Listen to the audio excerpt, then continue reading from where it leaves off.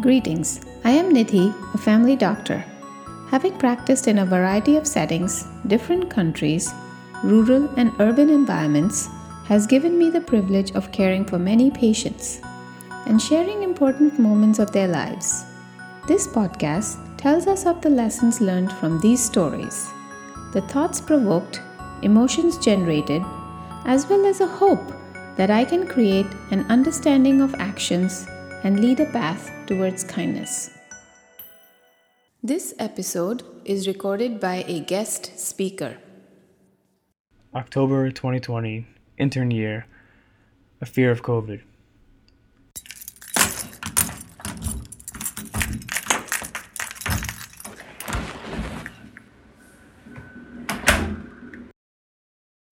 At 7 p.m., I open my apartment door to darkness. I turn on the light to see an old pile of mail and a stack of parking tickets on the table. My room floor is just littered with clothes I left in favor of washing the dishes last night. In 2 hours, I'll have to sleep to wake before the sun, drive to work in darkness, and later come home to darkness again. Then that cycle repeats, and repeats. Some days, a tightness develops in my chest, and I swear it's the branches in my lungs squeezing and that there's a virus at the end of one of those tunnels. But more than likely, it's the anxiety I can feel from the patients whose eyes are wide and terrified alone in a hospital room, finally feeling the fear of what it might mean to take a last breath. Next morning at 6 a.m., I walk by the room of Victor, the 40-year-old, otherwise healthy male who sits in his hospital bed, curtains drawn to the corridor of busy nurses. Lights are off, and there's a window view, but to the side of a brick building and some old ventilation units. He's alone, it's dark, it says that he's agitated in the chart, but I would be too if my life was on the brink and I was alone, with the sound of consistent beeps tracing life's vital signs. The fear he feels is infinitely greater than mine. It's more real, more visceral. But mine is also rooted in uncertainty. And it's surreal to be one of the ones in charge, in his wide and terrified eyes at least, while I report to doctors far more experienced than I am every morning. I'm a new intern, new to the hospital, never worked in an ICU before. After 4 years of med school, I may be at the peak of my medical knowledge, but I have very little experience to back it up. I stumbled through his daily information labs, charted in its rises, its peaks, and its valleys. I'm blinded to which experimental treatment each patient is receiving. I scroll through a log of all the medications given in the last 10 days, trying to make sure that today is definitely the last day of his steroids and antivirals. The academic medical community had documented enough studies to show, at that time, some efficacy in our plans. But even still, it all felt like a coin flip's chance in terms of whether the patient in front of me would live or die. I know just enough to understand that on some level, we are in new and uncharted territory. All of our previous studying, knowledge, and collaboration between epidemiologists, pulmonologists, infectious disease specialists, it gave us a fighter's chance. We were informed, yes, but uncertain nonetheless. The pandemic itself is a time of precariousness. But what we knew for certain is that we could not predict who would come to need a ventilator or who would come off of it. In the second wave that fall into winter, our team's list first rose and then fell with the number of COVID patients in a wave predicted almost down to the week on our pulmonologist calendars. At the same time, lots of people doubt this disease, even as our world was turned upside down by it. It was simultaneously the best and the worst time to become a doctor. Half the country treated us like military veterans, saying, "Thank you for your service," while the other half thought that somehow I was manipulating the charts to get the hospital more money.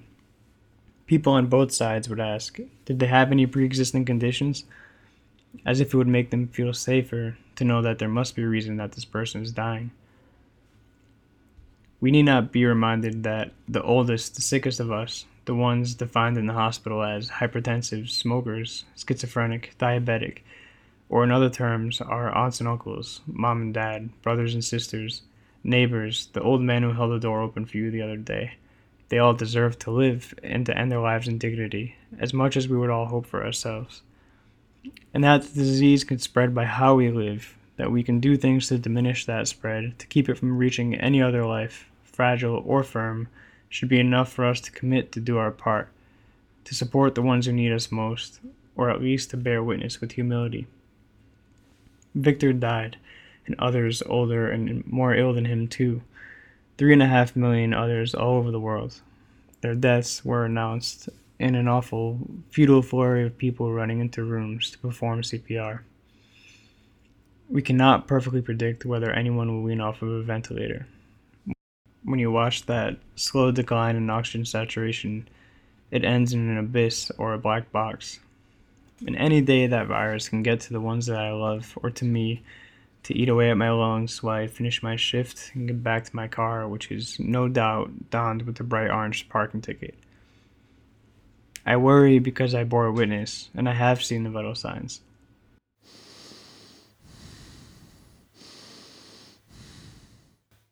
Our patient in 12, Maria, like the names of all my aunts, such a universal name. I had never been in the same room as this Maria as a precaution for us interns to mitigate the spread to other patients. I hoped, in truth, that she would never need me to come into her hospital room because, in all likelihood, it would mean that she would need much more than my help alone, like in a code. And the day that she was intubated was the day that I thought that she wouldn't make it. If not that night, then in the next few days. And there, lying in her bed, with a tube down her throat into her lungs, which would inevitably succumb to inflammation, fill with fluid until she could no longer bring oxygen into her body. I was thankful that, even in a moment of chaos, our attending still had the wherewithal to call Maria's daughter, so that Maria could have one more conversation with her daughter before she was intubated. I could already imagine the sounds of the hospital's PA, alerting the team on call to her room number. I could imagine it because I had seen it.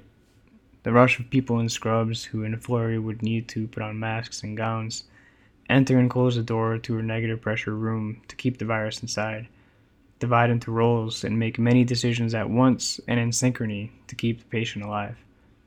I had seen the hair of a nurse shaking violently as she thrust her hands into the patient's chest to break her ribs, to squeeze her heart against her spine in order to keep a flow of oxygen to her brain. But after 10 days of breathing through a ventilator, sedated, half asleep, in and out, teetering but alive, that code never came from Maria. She stabilized. She weaned off the ventilator and the pressors.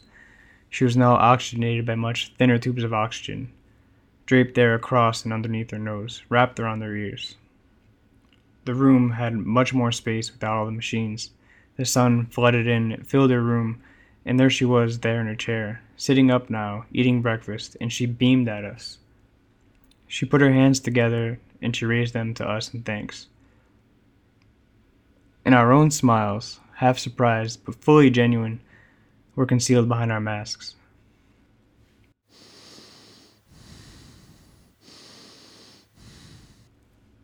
When I finish my shift, I come home to darkness, and a call from my father asking if I even miss home anymore.